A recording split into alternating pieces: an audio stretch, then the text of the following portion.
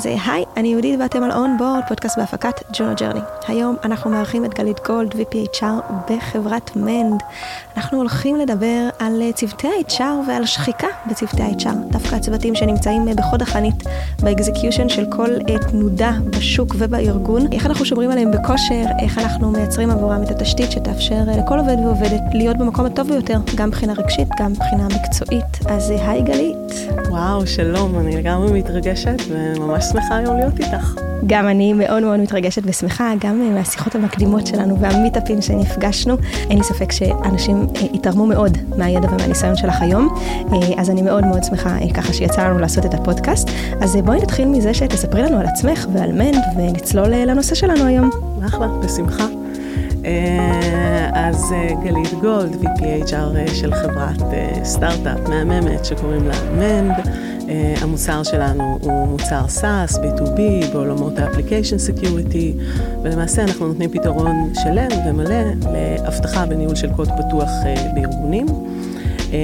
אנחנו מונים 270 עובדים בישראל, ארצות הברית, אירופה, קצת על המסלול קריירה שלי, מגיעה עם למעלה מ-20 שנים ניסיון בעולמות ה-HR, מאוד מגוון מהרבה מאוד תעשיות, צמחתי בעולמות הייעוץ והפיתוח ארגוני, צבא מאוד ארוך, עולמות הפיננסיים, עולמות התקשורת, והיום Welcome to the high-tech. מדהים. בעצם את VP HR, ואת מנהלת צוותי HR. לגמרי. כבר לא מעט שנים. והתפקיד של אנשי HR הוא בעצם לדאוג לעובדים בארגון. בין היתר גם לשחיקה ולעוד דברים של well-being ודברים נוספים. אבל מי בעצם מטפל באנשי HR שלנו? בצוותים האלה, ודואג שהם יישארו הגרסה הכי טובה של עצמם. בתוך המציאות המאוד הפכפכה, יש לומר בשנים האחרונות. אבל גם לא תמיד, לא צריך לחכות למציאות הפכפכה בשביל להסתכל על העובדים שלנו ולראות איך אנחנו מייצרים עבורם את התשתית הטובה ביותר. לגמרי, ואני ממש חושבת שזו הזדמנות נפלאה לשים זרקור על הצוותי HR, שהם בעצם, הם המטפלים שהם מטפלים בכל הארגון. אני רוצה להתחיל באיזשהו סיפור אישי שהוא ממש עשרות שנים אחורה, והוא נורא מתכתב עם הנושא שמבחינתי הוא ממש על סדר היום, ואני רואה אותו פחות. אנחנו רואים זרקורים מאוד גדולים על עובדים ושחיקה, פחות על הצוות HR, בעצם איך מטפלים במטפלים. אני הולכת ממש הרבה שנים אחורה, אני מקבלת איזשהו תפקיד שמאוד מאוד מאוד מאוד רציתי, והמשפט הראשון של מי שקיבל אותי לתפקיד היה, אני לוקח אותך ל3 חודשים ניסיון, אני לא בטוח שתוכלי לעשות את התפקיד הזה. once הוא אמר את המשפט, אני לא בטוח, מבחינתי זה היה ברור שאני הולכת להתאבד על התפקיד, אני אצליח בתפקיד. אני אומר שעבדתי המון שעות, היה הרבה מאוד לחץ, הוכחתי, עברו 3 חודשים, אבל משהו באינטנסיביות כל הזמן ככה המשיך. יום אחד ישבתי מול אותו מנהל, והרגשתי שהגבה קופצת לי, השפה קופצת לי. באיזשהו שלב אני לא סגורה אם אני מרגישה, אם אני מדמיינת, אני עוזרת אומץ ושואלת אותו אם הוא רואה את מה שאני מרגישה.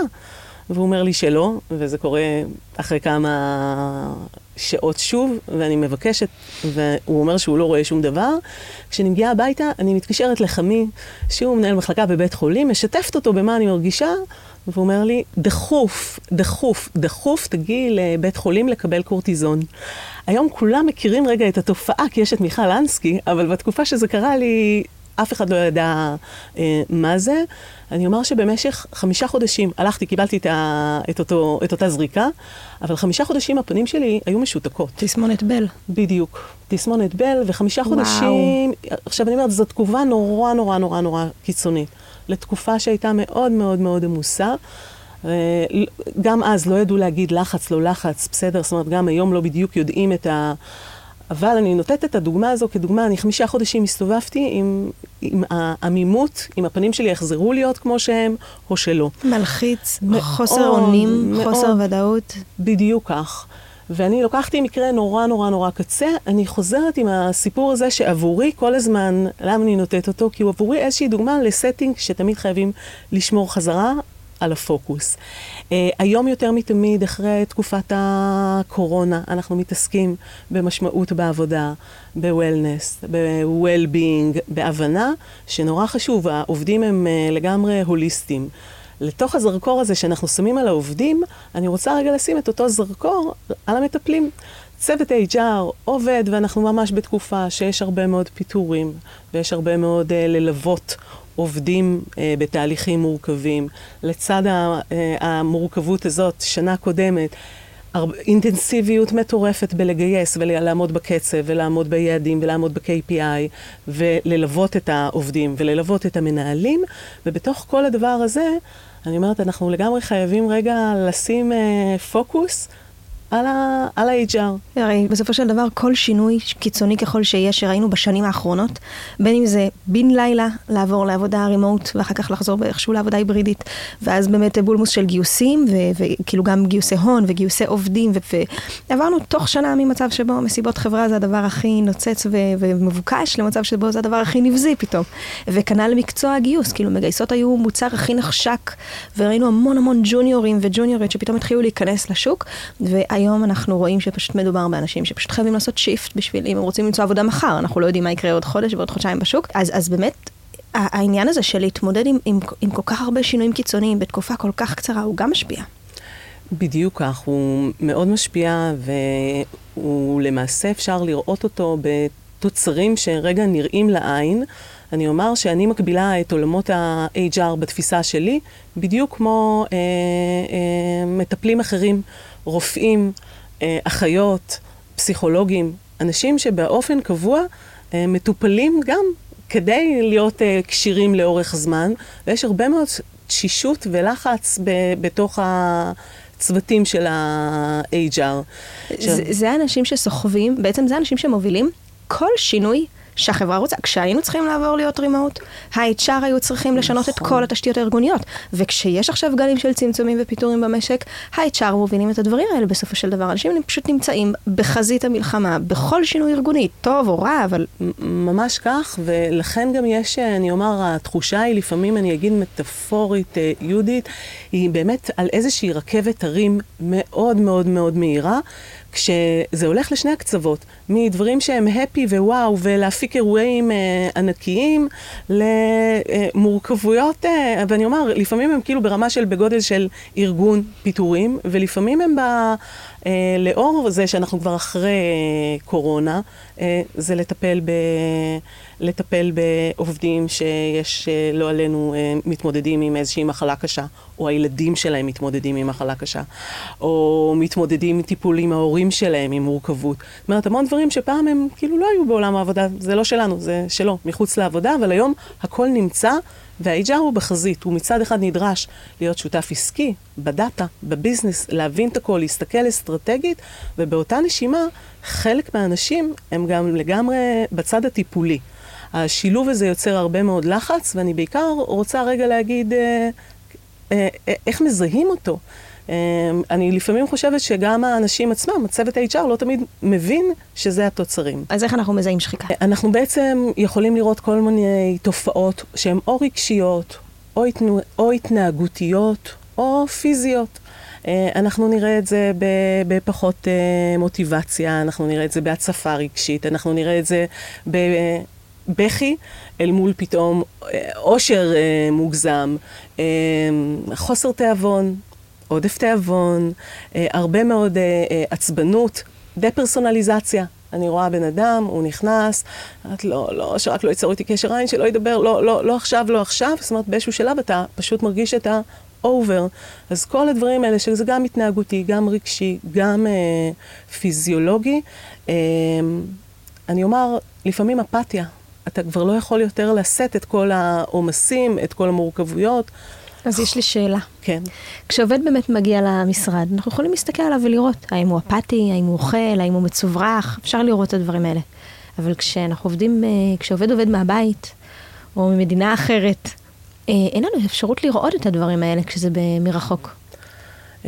אני אומר שמרחוק אנחנו לגמרי יכולים לראות את זה בהתכתבות, במיילים, בסלק. זה מתפלק, זה פשוט מתפלק. תגובות אני אומר, לא פרופורציונליות. קורה איזשהו משהו ומישהו רותח בצורה... עכשיו, לפעמים יש דברים אחרים, אינטראקציות בין אנשים, בסדר, לא הכל. כן. אני רוצה להגיד שגם כשאני מסתכלת בתוך הצוות HR, שחלקו נמצא ברימוט, חלקו נמצא בארצות הברית, אנחנו לא רואים עדיין, יש איזושהי דינמיקה בתוך הצוות, יכולה להיות בישיבת צוות, יכולה להיות בהתכתבות, שהדברים האלה, את חוסר המוטיבציה, את הפעמוני הזהרה האלה, אפתיה, הם לגמרי דחיינות של משימות. אנחנו רואים שוב ושוב, ושוב מגיע אחד על אחד, ושוב המשימה הזו לא בוצעה, ואתה לא מצליח לראות על עומס של משימות אחרות, בתיעדוף ללמה זה לא קורה. זה לגמרי מתכתב עם החלקים האלה. ואני אומר שאחרי שאנחנו מזהים את זה, זאת אומרת, זה צריך רגע גם לטפל, זאת אומרת, אחלה שזיהינו. כן, דרך אגב, טוב מאוד שזיהינו לפני איזושהי שיחה קשה עם העובד, לפני שלא עלינו התפטרות.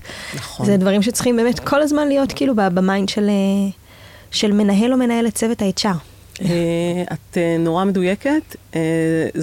אני חושבת שזה גם איזושהי אומנות שהיא מבוססת ניסיון, כדי לזהות את זה בחלקים המוקדמים. כי כשזה מגיע ממש לשחיקה וכבר מוגזמת, אנשים מתפטרים ואומרים, אוקיי, אני או לטיול הבא, או לחברה הבאה, ולפעמים זה דפוסים של אנשים, שלא משנה, אני אעבור לחברה הבאה, אני עובדת אקסטרים, אני אעשה את זה גם בחברה הבאה וגם בחברה שאחריה, אלא אם כן משהו נורא קיצוני יקרה לי, שישנה לי את ההתנהגות הרגילה.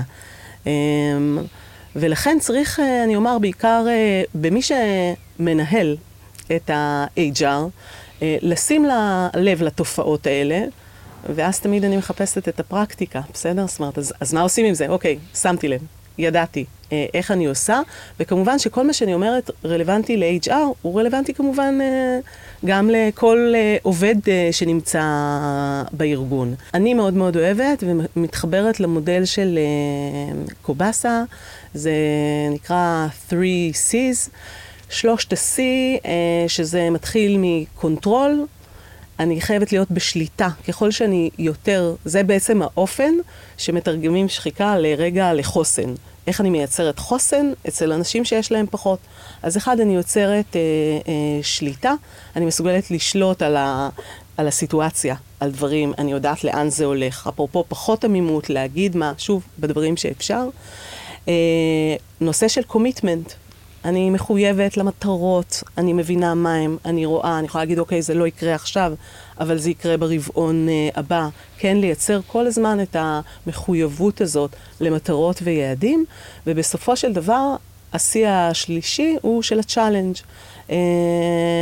ממש לראות שאני מסוגלת לתפוס את הסיטואציה בתור אתגר שאני מסוגלת לצלוח אותו. אני לא מסתכלת עליו, אני מאוימת, ואני אומרת, אנחנו לא נצליח. זה לא יקרה, כזה.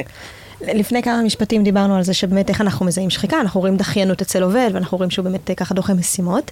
ועכשיו את אומרת שאחת הדרכים להתמודד עם זה, זה בעצם לייצר קומיטמנט. אז איך אני מייצרת את זה אצל עובד שלי? אני מגיעה למצב שבו הוא דוחה משימות, הוא בעצמו אפילו לא יודע למה הוא לא עשה משימה.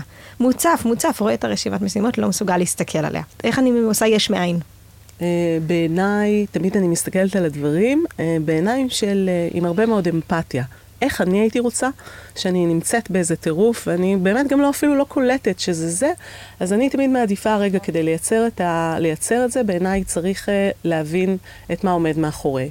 לא לקבל שורה תחתונה, צריך עד שבוע שלישי של לעשות כי ככה אמרתי, אלא להסביר את הלוגיקה.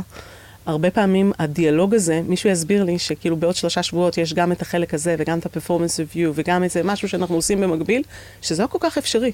אבל וואלה, כשיצאנו למשימה, לא היו את כל הדברים. אז אני חושבת שתמיד הדיאלוג הוא נורא נורא נורא חשוב כדי לייצר את המחויבות לצד השני. איך היא קורית? שאתה נותן יותר מידע. ככל יש לנו מודעות רחבה יותר לתמונה כוללת, אנחנו מסוגלים. ואני אומר, לזה גם מתחבר גם הנושא של ביטחון פסיכולוגי, שאני יודעת שאני מרגישה מספיק בנוח להגיד, כן, אבל אני לא חושבת שאני אספיק, כי להגיד את זה בכל רב מראש, ואני אגיד רגע למה, ואנחנו רגע נוכל לנהל פה איזשהו דיאלוג פתוח. כי בעצם אין בעיה לא להספיק משימה, כל עוד הכל על השולחן, יש בעיה עם זה שאתה בא ברגע האחרון, ואומר, בסוף לא עשיתי את זה. זאת הבעיה שלנו. אכן, בדיוק כך.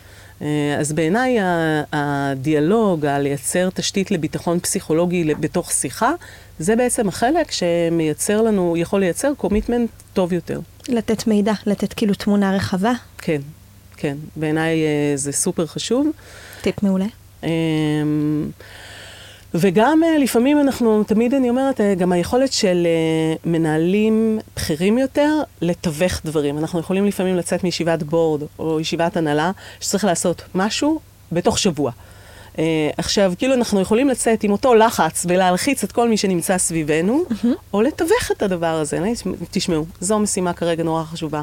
שאר דברים אנחנו רגע שמים בצד. זאת אומרת, בסוף אנחנו צריכים נורא לתווך את הדברים, ולא תמיד לשפוך אותם כמו שהם, כי זה לפעמים עלול מאוד מאוד להלחיץ. ותמיד אין מה לעשות, ככל שאתה בכיר יותר, אתה יכול לראות תמונה רחבה, או תפקיד שהוא תפקיד רוחבי. אני חושבת שהידע הוא נורא נורא חשוב. מזכיר לי איזושהי שיחה שהייתה לי עם אחת החברות שלי, וככה דיברנו על יש לה איזשהו מנהל, זה מנהל צעיר מאוד, מנהל חדש, והם ישבו בשיחה כזה של אחד על אחד, וכאילו כזה דאט פרפורמנס, כזה רבעוני, והיא אמרה לו שאחד הדברים שהיא הייתה רוצה לשנות, זה לקבל פרויקטים שהם יותר, שהיא האונרית שלהם, פרויקטים שהיא מבינה איפה הם מתחילים, איפה הם מסתיימים, כי באמת הרבה פעמים הוא מגיע אליה עם איזה שבריר משימה, מאיזשהו פרויקט שהוא כנראה מבין אותו מעולה.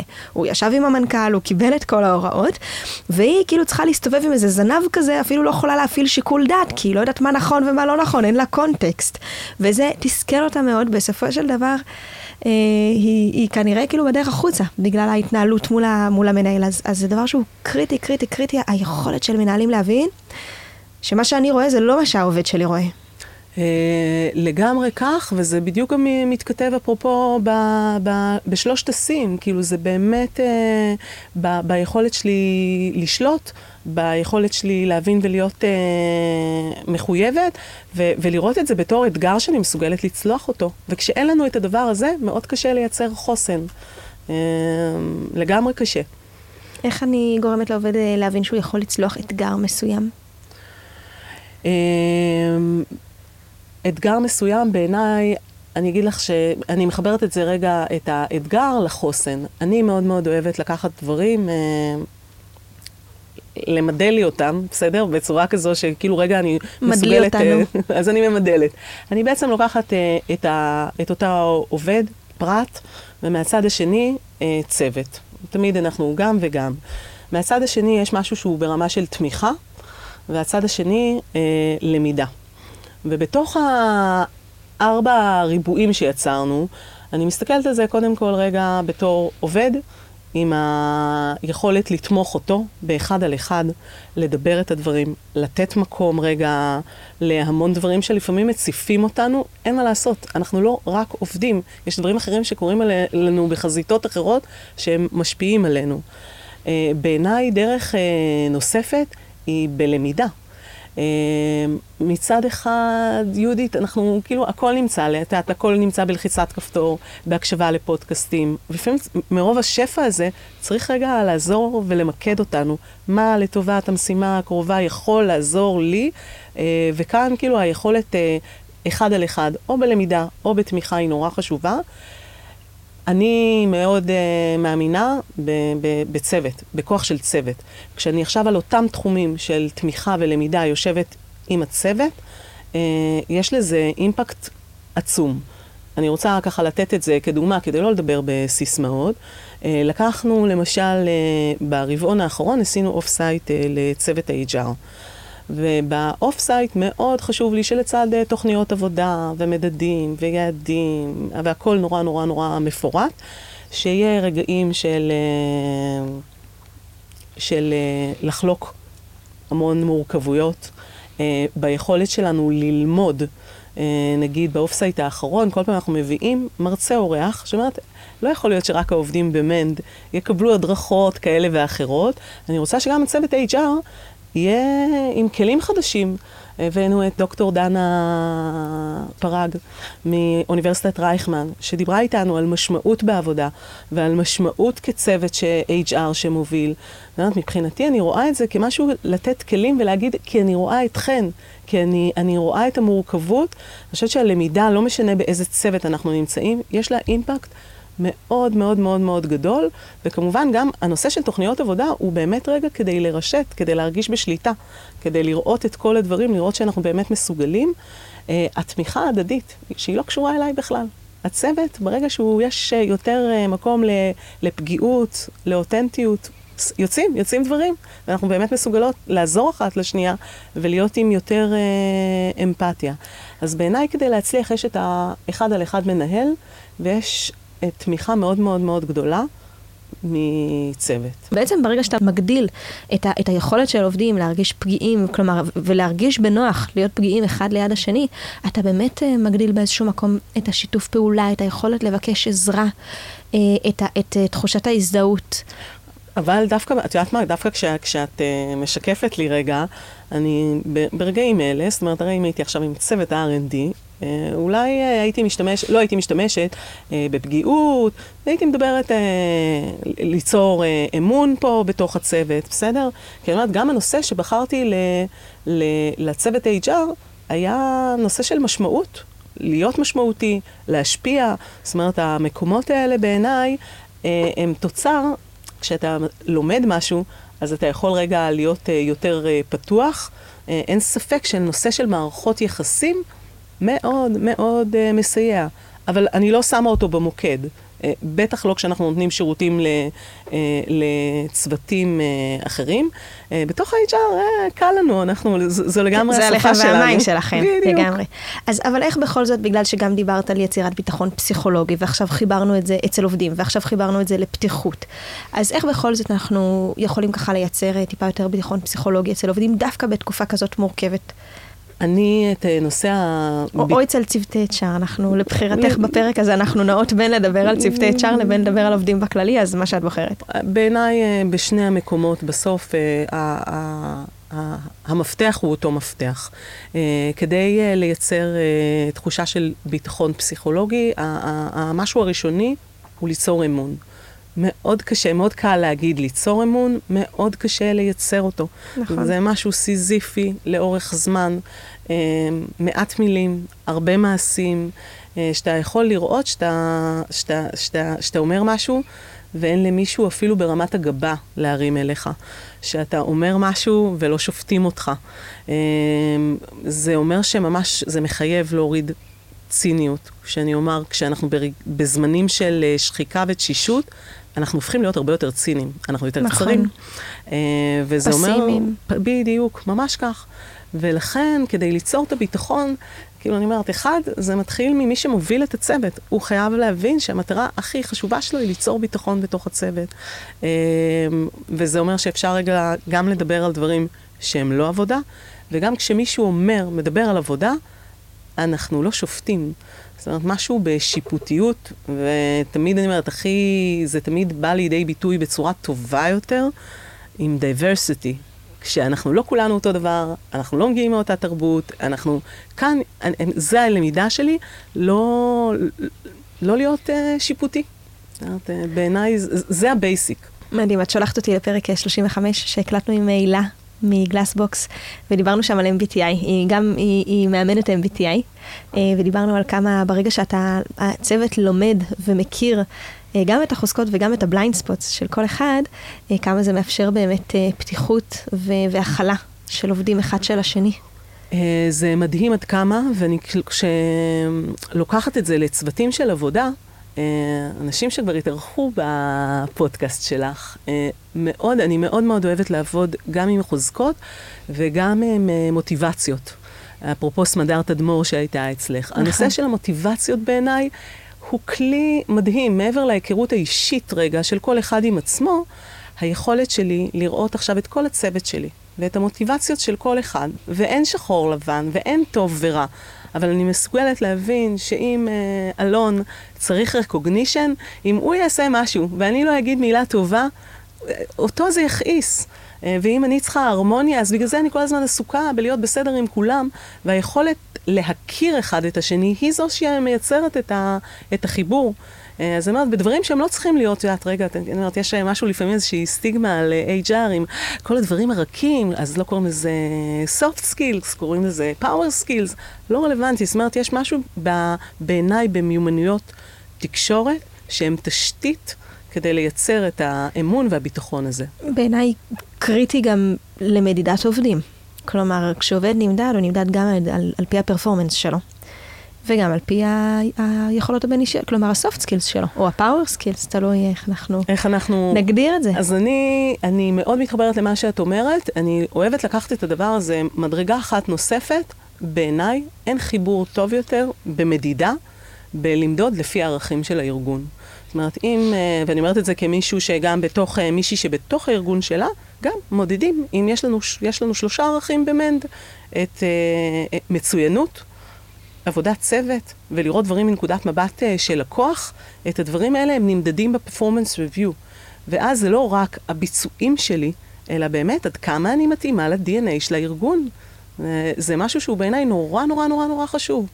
כן, וגם מאוד מאוד מאתגר להגדיר את ה-DNA של הארגון ואת הערכים לפני. כל ארגון תלוי כמובן בשלב שלו. נכון. אבל אחד הדברים הכי קשים לארגון מתפתח, כלומר בשלבים ככה שהוא כבר עובר מאיזה סטארט-אפ צעיר, לאיזו חברה שצריכה באמת תשתיות יותר רציניות, גיוסים מסיביים, התרחבות לחול.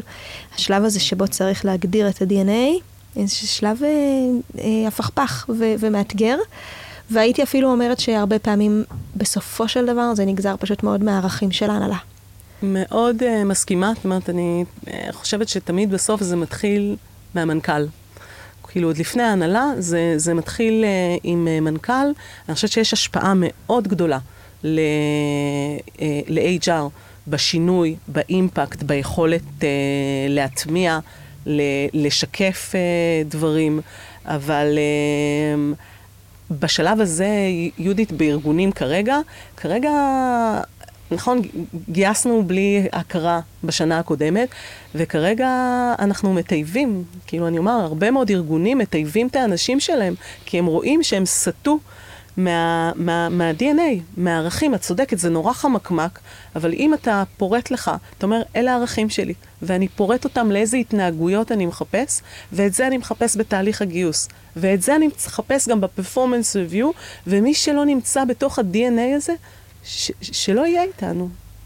לטובתו ולטובת כולם, הרי גם עובד מהצד של עובד, כשהוא נמצא בארגון והוא לא מתאים ל-DNA, הרי אין דבר יותר גרוע להתפתחות קריירה בריאה של עובד, מאשר להיות במקום שהוא לא גוד פיט בשבילו. ממש כך. אני רואה את זה כל פעם מחדש, זה לגמרי מקומות שצריך להשקיע בהם. אז בתקופה הזאת, הנוכחית שלנו, שבה אנחנו באמת מדברים על הרבה שינויים מסיביים שקרו בשוק העבודה בארץ ובעולם, ואז בארץ, מן הסתם, אנחנו מושפעים. ובמצב שבו צוותי ה-HR הם הצוותים שמובילים לטובה ולרעה כל שינוי ארגוני כזה או אחר, והיו לנו לא מעט כאלה. איזה טיפים פרקטיים את יכולה לתת למנהלי HR בכירים ובכירות עבור הצוות שלהם? משהו שאפשר לעשות כבר מחר בבוקר. מתי יוצרים, מתי רצים, איך מזהים, כמה טיפים פרקטיים שאפשר לקחת איתם צידה לדרך מהפרק הזה. הייתי ישר קופצת לזיהוי בגלל שהתייחסתי אליו בהתחלה. אני ממש הולכת לפרקטיקה שבעיניי היא מתחלקת לשני חלקים. חלק אחד מדבר על המניעה, שזה אומר להקפיד שצוות ה-HR יוצא לחופש. בקלות רבה אנחנו רואים כאילו משימה רודפת משימה רודפת משימה, מאוד קשה. תמיד מסבירים למה אי אפשר, או בקיץ אני מתכננת לקחת את לא, גם ב-ongoing חייבים לייצר ולחייב, אני ממש אומרת ולחייב. הדבר הנוסף, לראות איזשהו סופרוויז'ן לאנשי ה-HR. הם באמת לא שונים מצוותי רפואה או צוותים פסיכולוגיים. יש פה משהו שצריך את הסופרוויז'ן. גם אני, כאשת מקצוע, נעזרת בסופרוויז'ן בעצמי. זאת אומרת, בהבנה מאוד ברורה שיש איזשהו קפסיטי של מה שאתה מסוגל להכיל, וחייבים לתחזק את זה. המודל חוסן על ה-3 C's שאמרתי, אני חושבת שזה פשוט ממש להטמיע אותו, הוא רלוונטי לכל כך הרבה דברים, באמת כל פעם מחדש על הקונטרול, קומיטמנט וצ'אלנג', 3 דברים שהם לגמרי must, ולפעמים לעצור. אני אומרת את זה דווקא, מאוד מאוד נוח לי, יהודית, להגיד את הדברים האלה, כשגם אני בעצמי, אני לא יושבת רק בכובע של יועצת. אני יושבת בכובע שגם מייעץ, וגם בעצמו עושה. והרבה פעמים אני מוצאת את עצמי רצה, כמו, תמיד אני אומרת, אני מדמה את זה כמו איזה שופל, אני רצה, משימות מלא מלא מלא מלא מלא, ואז פתאום רגע להיעצר, ועוד פעם רגע לתעדף. מה באמת הדבר הכי חשוב שיוביל לערך, ואיפה זה רעשים, ואיפה אנחנו עושים רגע מתפזרים יותר מדי, זה הנושא של המיקוד. בעיניי כבר בצעדים של התערבות ולא המניעה, זה באמת בפיתוח צוות. אני מקדישה למשימות האלה הרבה מאוד אנרגיה, אני חושבת שזה נורא נורא נורא נורא חשוב. כמובן לא רק לצוותי HR, אבל כל הנושא של גם תמיכה וגם למידה בתוך צוות, הם בעיניי קריטיים להצלחה, וגם ביכולת אחר כך להיעזר, לא הכל מגיע למנהל או למנהלת, אלא באמת ברמה הקולגיאלית, סופר חשוב. לשים זרקור כדי להגיד, רואים אותך, רואים אותך. את מה שאני משתפת על צוותי HR, אני אומר שהדבר הזה קורה בכל צוות, יש תמיד את האחד, לפחות, בסדר? לפעמים אין יותר, אבל לפחות את האחת או אחד, שאליו מגיעים עם כל הבעיות, עם כל האתגרים, עם כל השיתופים, עם כל... אלה האנשים שהם נמצאים בסכנה לשחיקה, שהם גם הנכס הכי גדול לצוות ולארגון, וגם נמצאים בסכנה הכי גדולה. בדיוק. ולכן אני חושבת שאלה הטיפים באמת, שאני כאילו הייתי מציידת את הקולגות, מנהלים. מדהים. ואני רוצה להוסיף עוד משהו, תאשרי לי אם הוא נכון או לא נכון. הכשרת מנהלים. הרי בסופו של דבר תמיכה ולמידה זה לא משהו ש-VP של איזושהי מחלקת R&D של 300 עובדים יכול לעשות.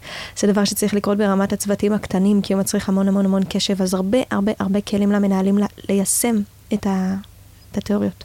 את נורא מדויקת. כאן אני ממש חושבת שצריך לתחזק את זה באופן קבוע מצד אחד פיתוחי מנהלים, מצד שני, הרבה מאוד מנטורינג על הדברים האלה. לפעמים היכולת שלך ללמוד מיומנות מסוימת, חייבת להיות גם להשתפשף עליה, בלייצר קבוצות אמיתיים, בלייצר את השיח בין מנהלים. אני עשיתי את זה, ואז לפעמים אני אומרת, זה לאו דווקא הפיתוח מנהלים, כי השנה היא שנה יותר מורכבת. כולנו נדרשים לעשות יותר בפחות. נכון. כולנו נדרשים להיות יותר יעילים, יותר פרודוקטיביים, ולכן בעיניי היכולת לקחת את המנהלים, הרבה מאוד מהעוצמה, נמצאת במנהלים עצמם וביכולת שלהם ללמוד מהניסיון אחד של השני. לשתף ידע. כן. לגמרי. איזה כיף, איזה פרק כיפי. רצנו על הרבה מאוד נושאים, אז על מה דיברנו? דיברנו קודם כל על צוותי HR ועל הייחודיות שלהם בנטייה לשחיקה, דווקא בתקופות מאוד מאוד סוערות בשוק, במשק. דיברנו על איך אנחנו מזהים שחיקה, ואיך איזה כלים יש לנו בתור מנהלי צוותים או מנהלי מחלקות, בשביל בעצם גם למנוע וגם לטפל בזמן אמת ברגע שבאמת אנחנו מזהים שחיקה. דיברנו על החשיבות של מנהלים בתוך התהליך הזה כמובן, וקיבלנו טיפים מעולים ופרקטיים ממך, אז תודה רבה. תודה רבה לך, שמחתי להתארח, נהניתי. היה כיף מאוד, דבר מהירה. לגמרי. זה היה פרק נוסף של אונבורד, פודקאסט בהפקת ג'ונו ג'רני. לתכנים נוספים בנושא פיתוח עובדים, מוזמנים לעקוב גם אחר ערוץ היוטיוב שלנו, אונבורד. תודה רבה לצוות הנפלא שעובדות איתי על הפודקאסט הזה, קרין, אביטל והדס וקטור. אני יהודית שרביט, נתראה בפרק הבא.